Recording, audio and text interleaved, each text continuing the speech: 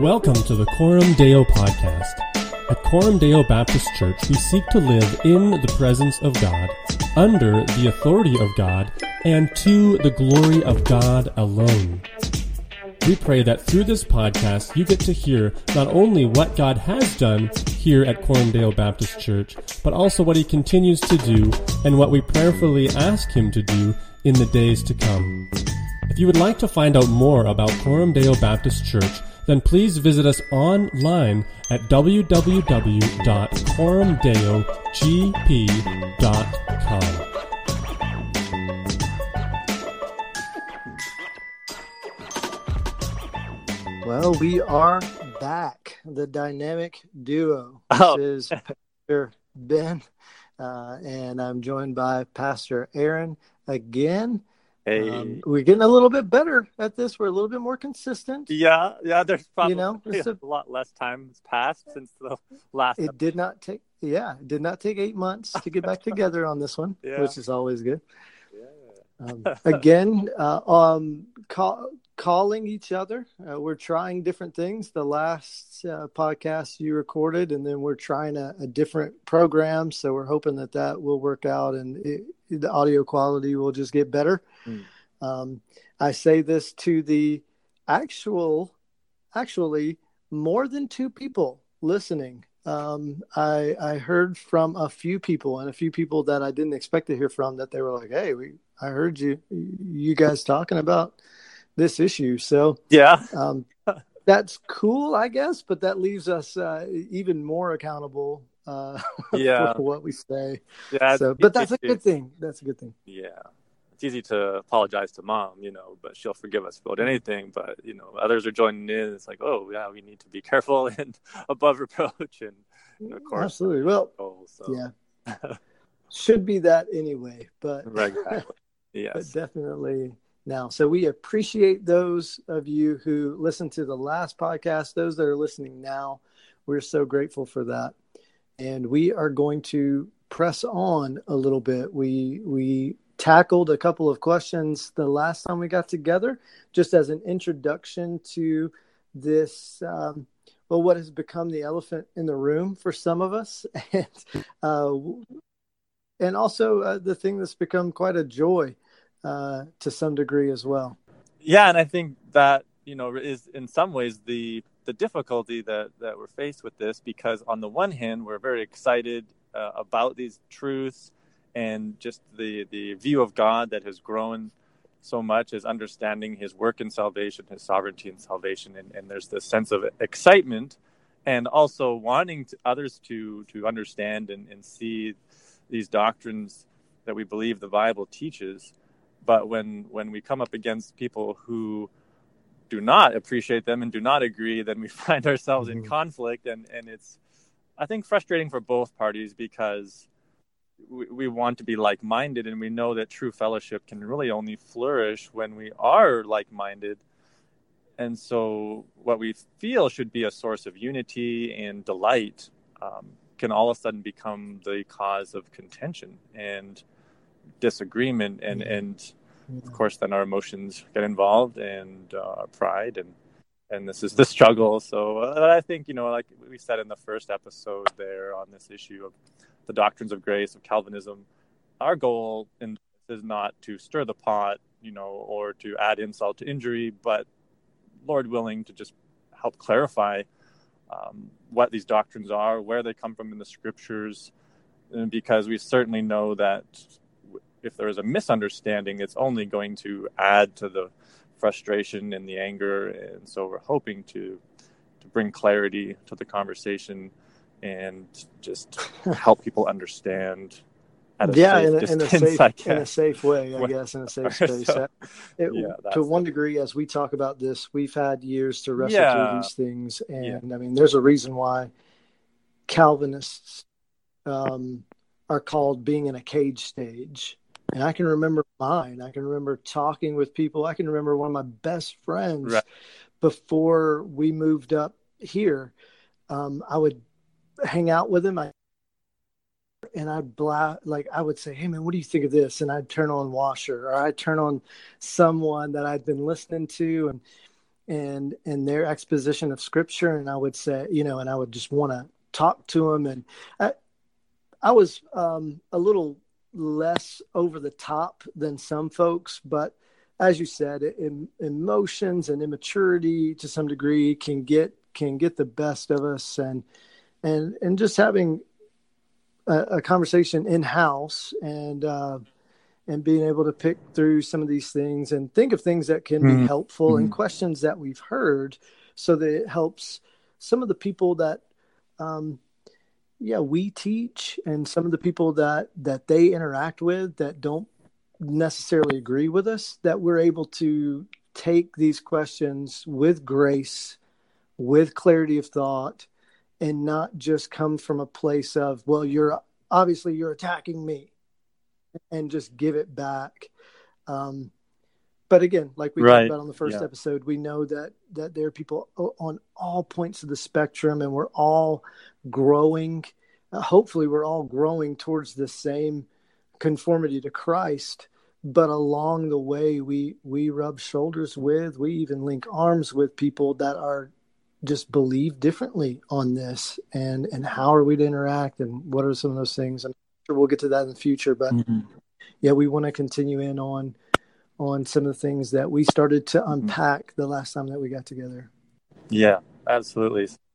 We had a series of questions, and this could be any number of questions, but last week I guess the last episode, more than a week ago, but we have tried to really talk on two.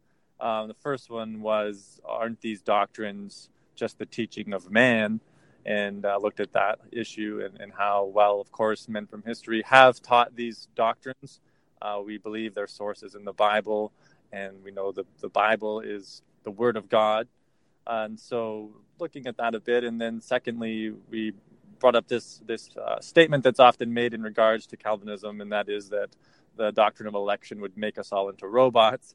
And so we tried to just look at the full picture of salvation in light of the Scripture, that because we're born in our trespasses and sins, that unless God does a work within us by His Spirit through the gospel, there is no hope for us to change, that we are bound to our sin, we are bound to our fallen nature, our will is free in the sense that we can act according to our nature, but unless we receive this new nature through the gospel, we will never see God. And so, and I guess just quickly, was there anything that we need to kind of clarify really about that? You just kind of came off the top there. You remember all that? No, that was a good summary. I'm thoroughly impressed with you. Well, I will say, good. one of the things that we talk about were just some of we kind of flew by them, but there were some resources in there. And I think as far as reformers go, I would plug once again the volume by Martin Luther called The Bondage of the Will, and this interaction that he had with Erasmus. And, this is the person who really was the catalyst. Well, God's word was the catalyst, but this was the agent, I guess, the one who really stirred things up, but really just brought it down to certain things that he was seeing in Scripture. And I don't want to labor that, because that was what we talked about in the first one. But I will say it's such a useful volume to see Luther and his hermeneutic of Scripture to testify to the bondage of man's will and sin, and his interaction with Erasmus. And I would just encourage anybody that wants to. Hey, we're getting close to the holidays. Maybe you could find it on Christian Audio. Maybe you could find it somewhere else if you don't read that often. But maybe you could listen to it. But I'm sure you could find it on Kindle for pretty cheap.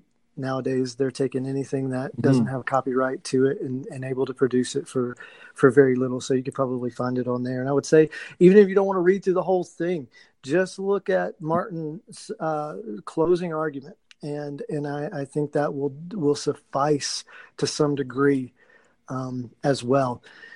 One of the comments that I made last week was about these doctrines being the charges that it's the doctrine of a man.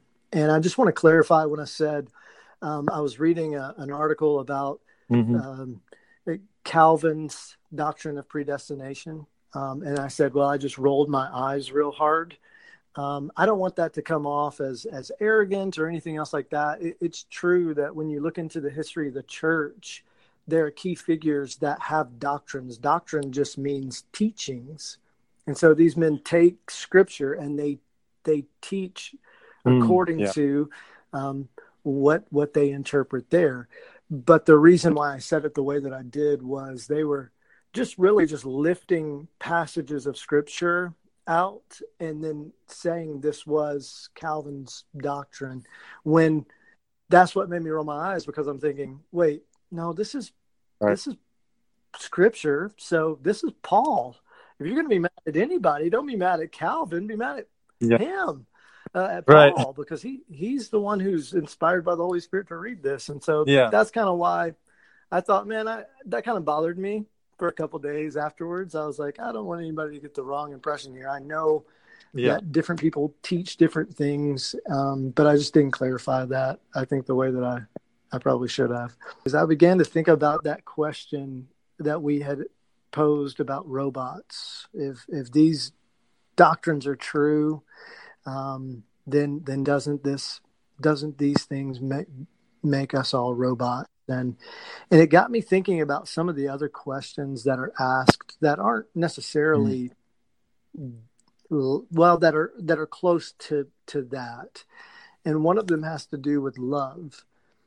This idea that, well, if that's the way that God operates, if he is forcing people who wouldn't otherwise love him to love him, that's not love at all.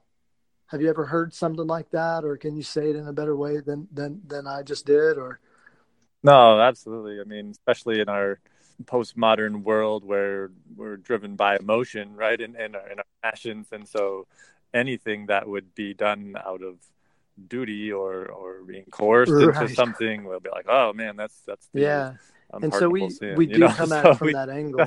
We're so quick to come at the scripture, to come at the Bible, and this is something that we have to, we try, at least we do everything we can to kind of reverse some of that thinking and repent of some of that coming at it from a man-centered perspective, and try to do our best to take what scripture has told us as it begins with God and shows us that salvation, we believe salvation begins with God.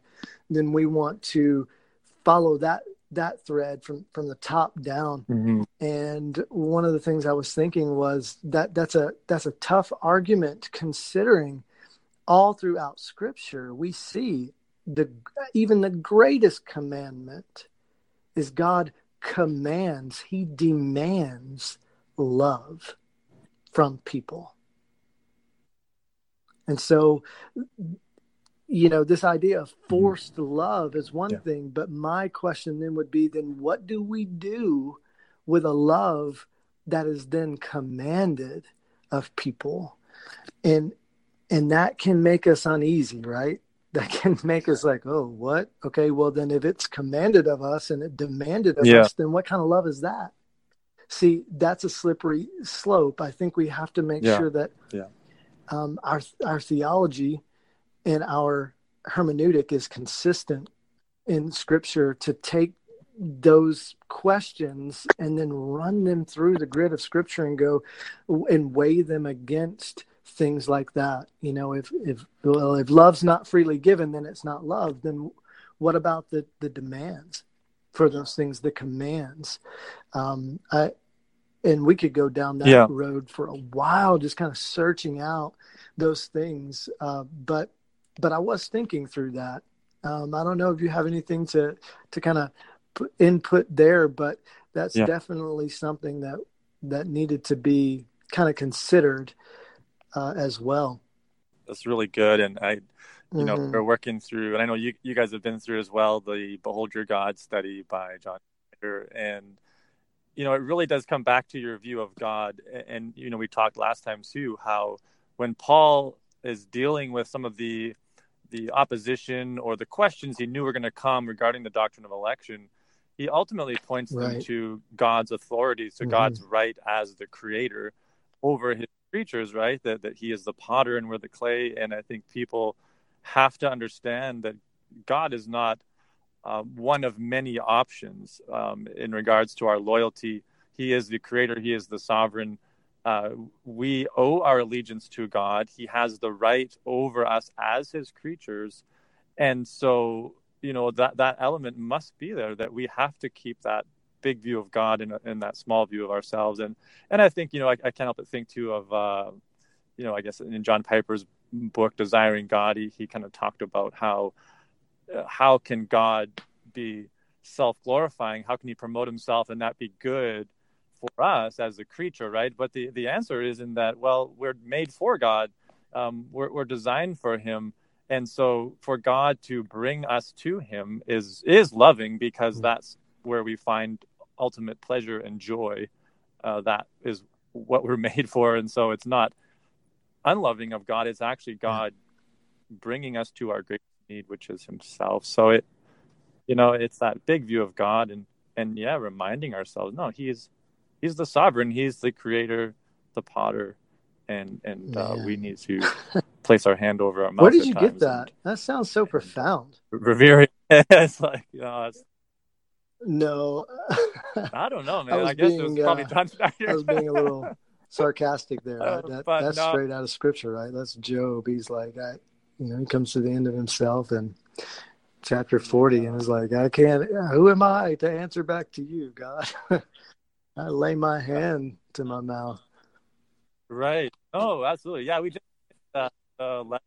No, that's it. That's like I say, because we just finished that lesson where he was talking about Job, and it's ultimately about God showing himself to Job. so right, though, it's scripture, and God uses instruments like John Schneider to teach us scripture, which I'm grateful for. But the reason why these questions are so tough in this sense that we are talking about things that we talked about last time, kind of going over those questions. We could just do those again. We could keep going, because it's like the bullet of a gun, but it's not a rifle. It's a shotgun. And inside of that one shot, that cartridge, comes a spray of different things. You start to look and you go, oh, look, there's some spray over here. There's some spray over here. Like let's look over here. Let's look over there. And so we can kind of get, we can take a lot of different avenues. And I think even as we talked last time about just the nature of the flesh and the spirit unable to discern, and then the need of regeneration. And here's the thing, like, we didn't even really scratch the surface of the doctrine of regeneration, but that is so important for this issue as well. Yeah.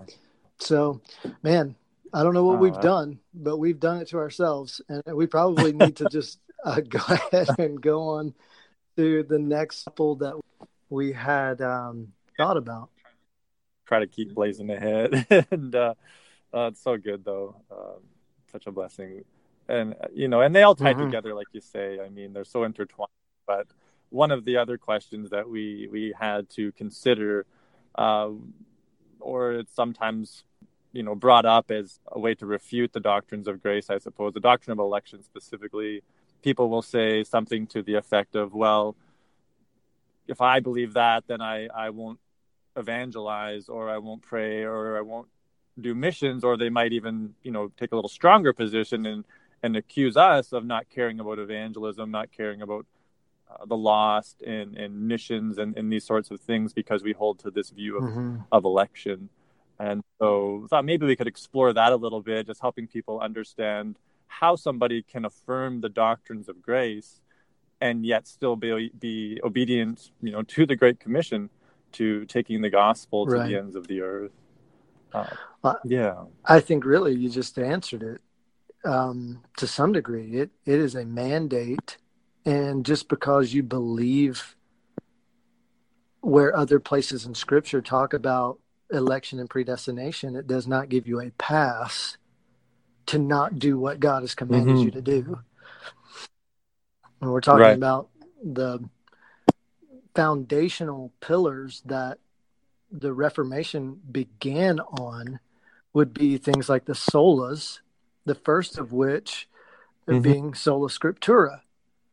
And as a Calvinist or someone who calls yourself that, or who says, I believe in the doctrines of grace, or I'm reformed, or whatever sort of label you want to put on it, you better believe in all these things, praying and evangelizing and missions, and obey the commands in Scripture concerning them. I mean, it's that simple. And I know the idea is that there are straw man arguments on both sides, and there are shots from both sides. And usually what happens is we start shooting towards those that are on the fringe, like the fringe issues of these. And we think of hyper Calvinists, those who have really neglected where God speaks in these things because they're so convinced of the sovereignty of God and salvation. They just sit on their hands.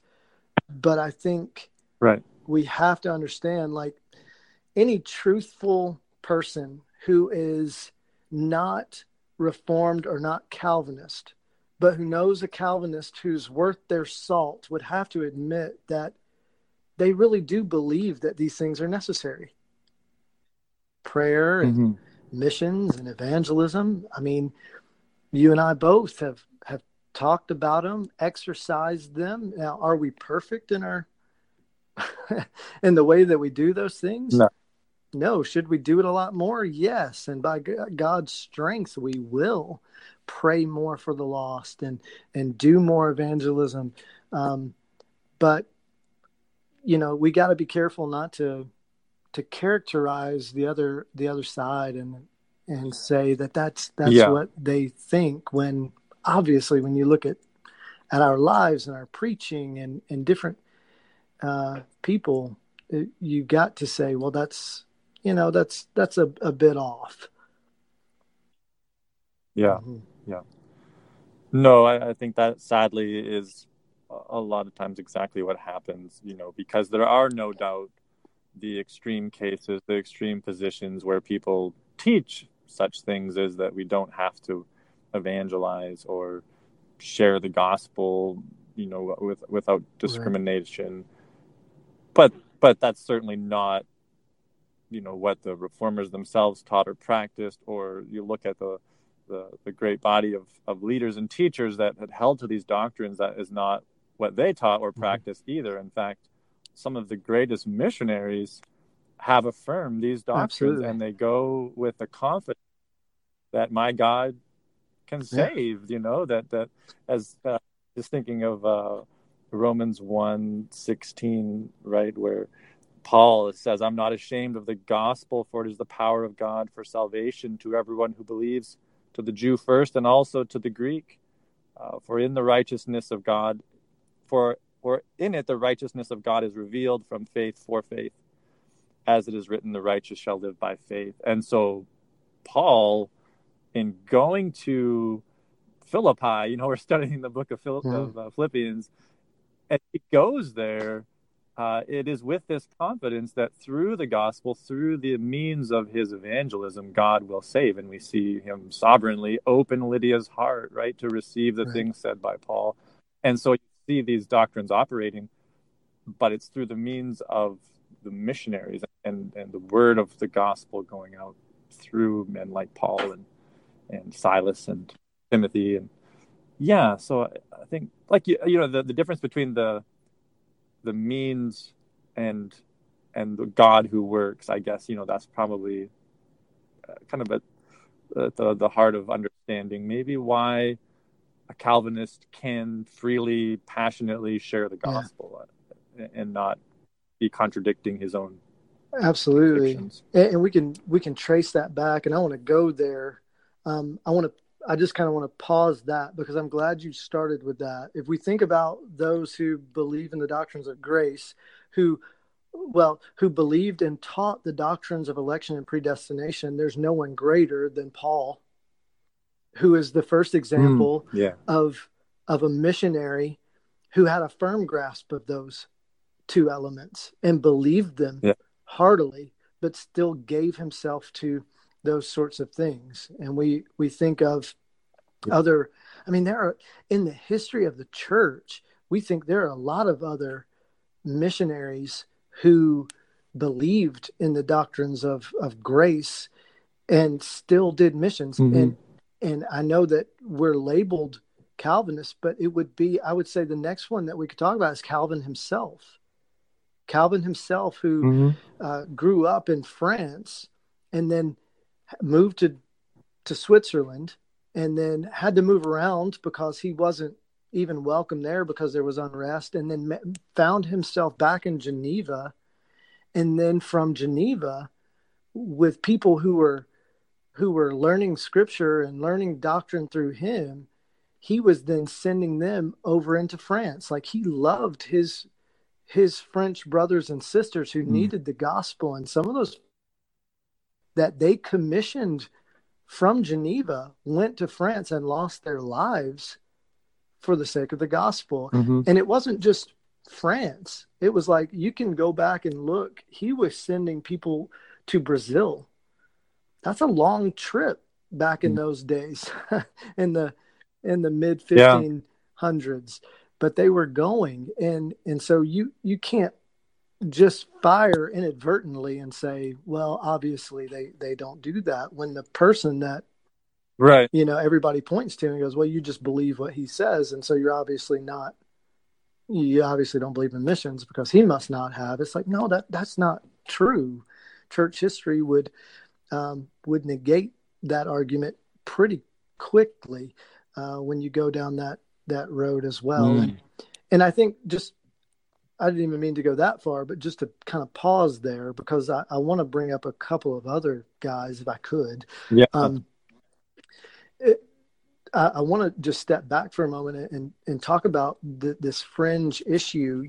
On our side, we want to be respectful and real careful in the sense that we don't then think that everyone who doesn't believe this is in the ilk of guys like that do decisional regeneration, like a Finney or someone. We don't believe that everyone who doesn't believe this is out there just trying to. Now, there are guys, you have to admit, that pound that pulpit in the sense that they're going to keep that just as I am flowing until something happens. And there are people that believe that way.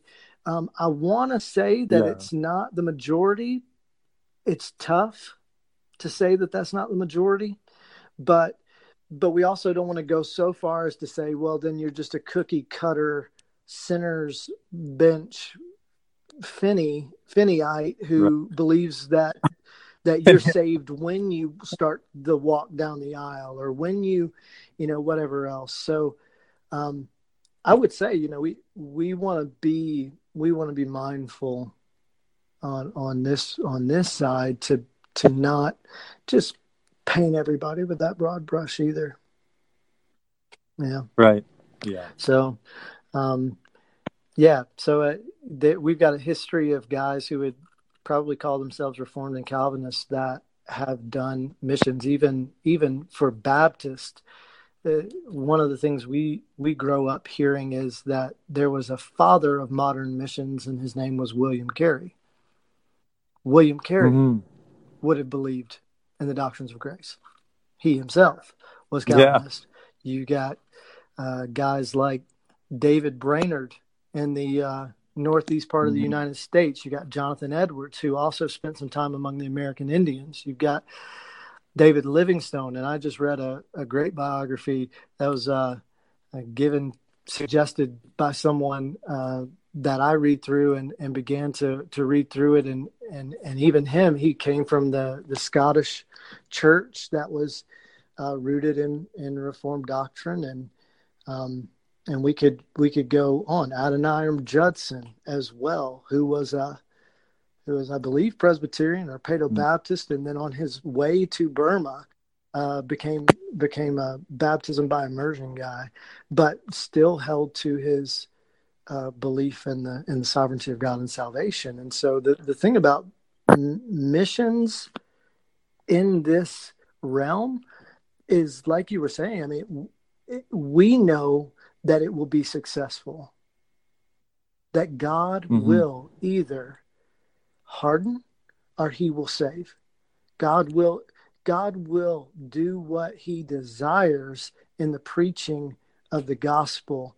And we know that just by being faithful to it. If we believe in the ends, which we do, and that's the salvation of men, the sanctification, and ultimately the glorification, then we can go, we believe in what God has prescribed as the means to that end. And the means is pray, make intercession for people, preach the gospel, on and on. So, yeah, I got a little fired up just then. So, I mean, to a certain degree, I was going to keep going, but I don't want to leave you out, my brother.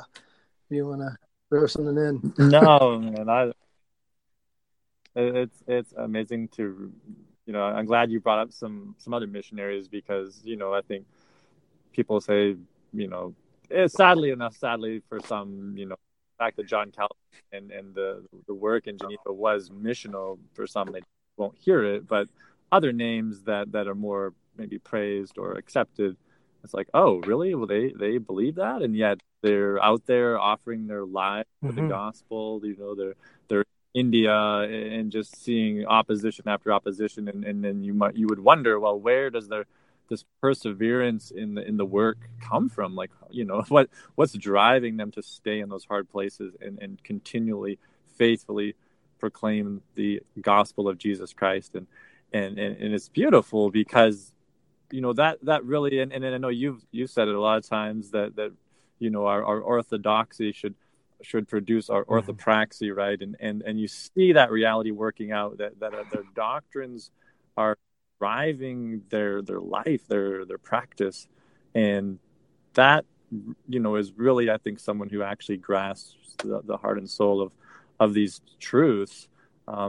When you become so confident in the ability of God to save, that you just, though looking like a fool, go and share the gospel. I was thinking, and I don't know, did you that this young man who was recently killed trying to take the gospel to I forget the name of the people group there, but Sentinelese folks on an island off of the coast of between Thailand and India. Yeah, right. And I read an article on the Globe and Mail, and supposedly the author was, I don't know. Hey, I read that today, and man, it just made me wince. I'm like, so mad. Really? Well, and because I think the thing is, to the world, and I'm going to put this person with the world, because they obviously didn't understand the gospel of Jesus Christ. It's foolishness. Like it's absurdity. It's idiotic, right? To think that you are going to somehow be a means of change, and how dare you try to change them, right? But no, it's like, when you understand that this foolish message is the way that the sovereign God saves, and that he will save, and that he has already determined to save people from every tribe, tongue, and nation, then you go, like the old hymns, that world behind me, the cross before me, and just this confidence in the gospel and God who can save. And it doesn't make sense to our natural mind. Now, there were a lot of different things in play. I just want to kind of interject this for a second. There were a lot of different things at play in this young man's walk that we could, either promote or negate, whatever it may be. But I will say that this last week, Al Mohler spent almost an entire briefing podcast considering it. So if anybody is kind of wondering, how to view what took place, I think he gives us a pretty good grasp of it. Some of the things he was saying were some of the things that I was kind of wrestling with as well. And he was just sort of clarifying in my mind the way that whole thing went about. So if you're interested in kind of hearing, we're mentioning that, but I don't want it to seem as if we're promoting what this guy, the furtherance of the gospel, I would say absolutely. the furtherance of the gospel. Yeah. But I would say, no one, he was not under authority, at least that we can see, that was consistent in keeping up with him. He was not sent. It was not done in a way that has typically been done. There are usually no lone ranger missionaries. Usually guys are sent together, things like that. But it was somewhere, I don't want to give you the wrong date, but it was between the 27th and the 29th of November. So if you can go back and find that, if you're interested, find that briefing. I think that might help somebody as they think through it. So before we carried on beyond that, I thought I would at least kind of throw that in there real fast. Yeah. No, yeah.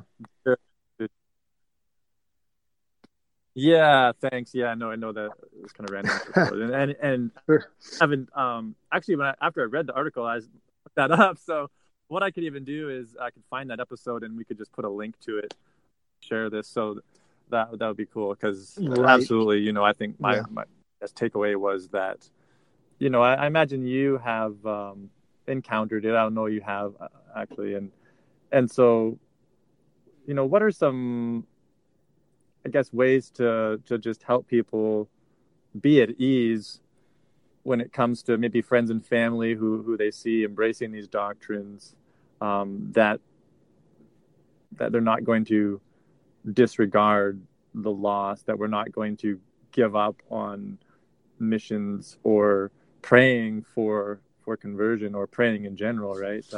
I guess, how would you comfort them as we talked about, just give the guidance, pillars perhaps, of what this what this system is built on is Scripture, and taking Scripture seriously. And I hope that comes through loud and clear when you find someone that is starting down this road, that their arguments or their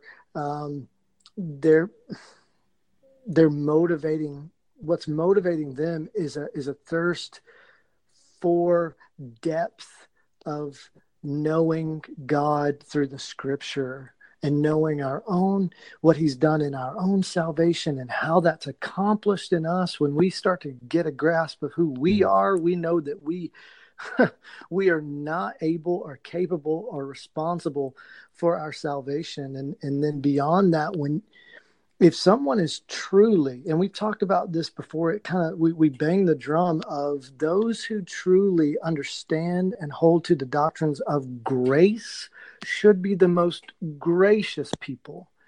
And for those who believe that as well, there is a fire. There is a fire. That's why we want to talk about it. That's why we want to engage our family about it. That's why we want to engage our friends about it, because to some degree,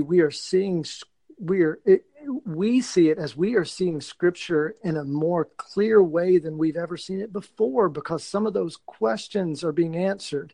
Some of those inconsistencies that we struggled with in our own hearts and minds are being, those loose ends are being tied up, and we're getting excited about it. At least we should. Well, that excitement is to then carry over, and we're not a people who go, well, now we're a part of this. That means we're good. We're the frozen chosen. We can sit on our hands. We can just hope that everybody that's supposed to happens. No, we understand that God not only ordains the ends, but he ordains the means. And we can be part of that in obedience to him. If he's opening up the Scripture like that to us, if we're digging in like we should, then we know that these are things that he has called us and demanded of us. We don't just say, well, now we're not under the law, so we're free to do whatever. But no, we see throughout the New Testament that how do we know that we love God? How do we know that we love God? Well, we obey his commands, And so we have to test ourselves to that. We want to be a people of the book. We want to be creatures of the word, as it's been put before. And that's what we push. I mean, that's the reason why we spend time. We spend an hour preaching his word. We spend time outside of our Sunday morning services getting together to do small groups centered on rethinking God biblically, from a biblical point of view, kind of like tearing down this man-centeredness that we can fall into. And so I would just say, to anybody that's going, yeah, well, you guys are still off, and not tracking with what Scripture says. It would be, well, I don't know. I mean, in the first place, I would say, well, be careful. Make sure there's not a plank in your eye before you check the speck in someone else's. You talk about the amount of evangelism and missions in someone's life, then you want to make sure that you are practicing those things as well. But again, I would say there's a great deal of freedom in believing that God has ordained the ends, and so we could be the means. So let us go, just as he has commanded us, and take great confidence that we may labor for 15 years. Family members that are with us may go crazy. Like I'm thinking of William Carey, wondering, what in the world? These people are monsters of iniquity, and they will not turn. But knowing with great confidence that God's word does not return void. It will accomplish. People look at that scripture and they think that it's just one-sided, that God's word is preached and people will hear and they'll believe and they'll respond and so on and so forth. But that's not necessarily the case. Sometimes the other side of it is the case. Yeah. Sometimes God's will is accomplished in that unbelief. And that goes down a whole other avenue, but we have to believe that's what that Scripture is saying. Hey, God's word does not return void, even when there is a lack of physical response to the gospel. Yeah. In an acceptance type of way. Yeah. Anyway, I know I kind of sidestepped what you were saying because no, that's good. It really just comes down to being gracious and hearing each other out and yielding to some degree, yielding on preference, but not yielding on orthodoxy or what Scripture has to say, and being gracious towards one another and praying for one another as well. That where there's error, there will be change. So on and so forth. Yeah, absolutely. No, that's good. And I think, I hope that our lives do not that we avoid talking, but our lives really do display our doctrine to the point where we don't have to defend it a lot. You know what I mean? Like by our example of being active in missions, sharing the gospel, being involved in the advancing of God's kingdom, that, like Paul said, by your good deeds, the mouths of them are stopped, right? I is in Titus, right? That by your deeds. And then I think that, especially to those who maybe are struggling in how to respond and all these questions coming and people accusing them of things that aren't true. Well, just continue living out your life before God and seeking to glorify him and bearing the gospel freely and expecting God to take that and save. And God will be the judge, right? And he will vindicate his name. I think sadly, a lot of times people on the Reform to defend God, or to basically be God's attorney. And it's like, no, yes, we can share the truth with boldness and confidence, but we also need to understand that God will vindicate his name and God will be the one to verify the truthfulness of these doctrines. And oftentimes that's through the missionaries, like you say. You look at their lives and who can with a life like William Carey, who loses his wife, and is just pours himself out for the sake of the gospel in India. And you can't argue with that. You might disagree with his doctrine, but his life testifies to the truthfulness, and so I pray we can walk in that as well. Yeah, absolutely.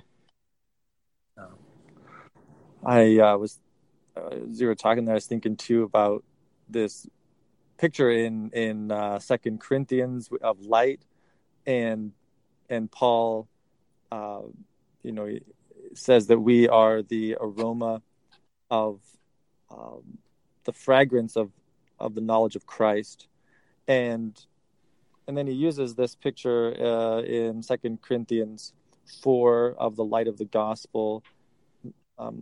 He says, "Therefore, having this ministry by the mercy of God, we do not lose heart, but we have renounced disgraceful, underhanded ways. We refuse to practice cunning or to tamper with God's word, but by the open statement of the truth, we would commend ourselves to everyone's conscience in the sight of God. And even if our gospel is veiled, it is veiled to those who are perishing. In their case, the God of this world has blinded the minds of the unbelievers to keep them from seeing the light of the gospel of the glory of Christ, who is the image of God.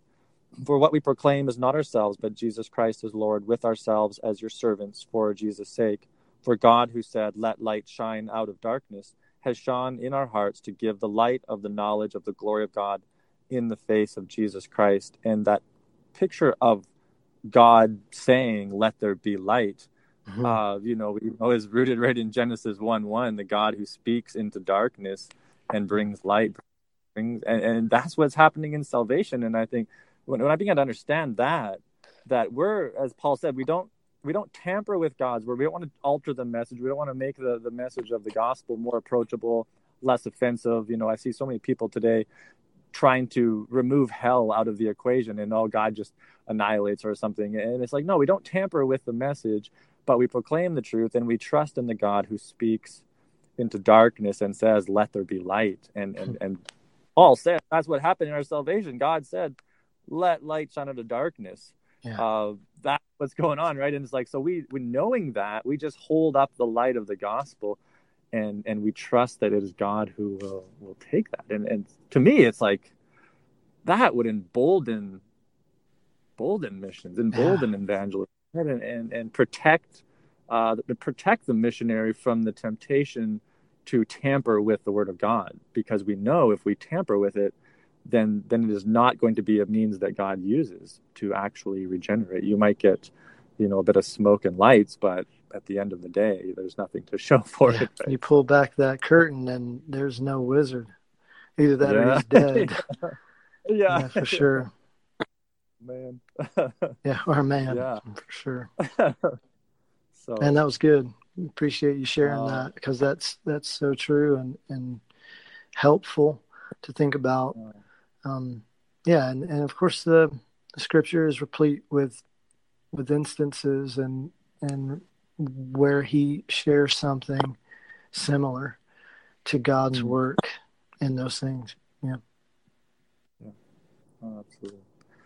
Well, I know we could keep going and going. I guess that was just one of the questions I thought we might get through two today, but probably best to leave off there, I guess. Hey. Yeah. So as far as this evangelize or pray or take part in missions, we know that this is something that we do. I think of Ephesians 2:8-9, for by grace we've been saved through faith, and this is not of ourselves, this is the gift of God, lest any man should boast. And then verse 10, for we are God's workmanship, created in Christ Jesus unto good works. And so we know that that prayer, evangelism, missions, this is all God's good work being realized in us. And I just wanted to end this question with what the 1689 Baptist Confession of Faith says concerning good works. And this is chapter 16 verses. Numbers 1 and 2. It says, good works are only those works that God has commanded in his holy word. Works that do not have this warrant are invented by people out of blind zeal or on a pretense of good intentions and are not truly good. These good works This is number 2. These good works done in obedience to God's commandments are the fruit and evidence of a true and living faith. Through good works, believers express their thankfulness, strengthen their assurance, build up their brothers and sisters, adorn the profession of the gospel, stop the mouths of opponents, and glorify God.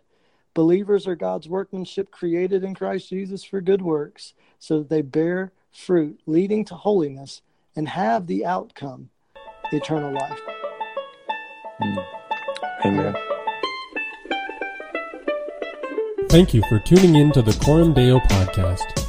If you do have any questions or even a suggestion for a potential podcast episode, please visit us online at coramdeogp.com. And we pray that through this podcast, you also may live Coram Deo.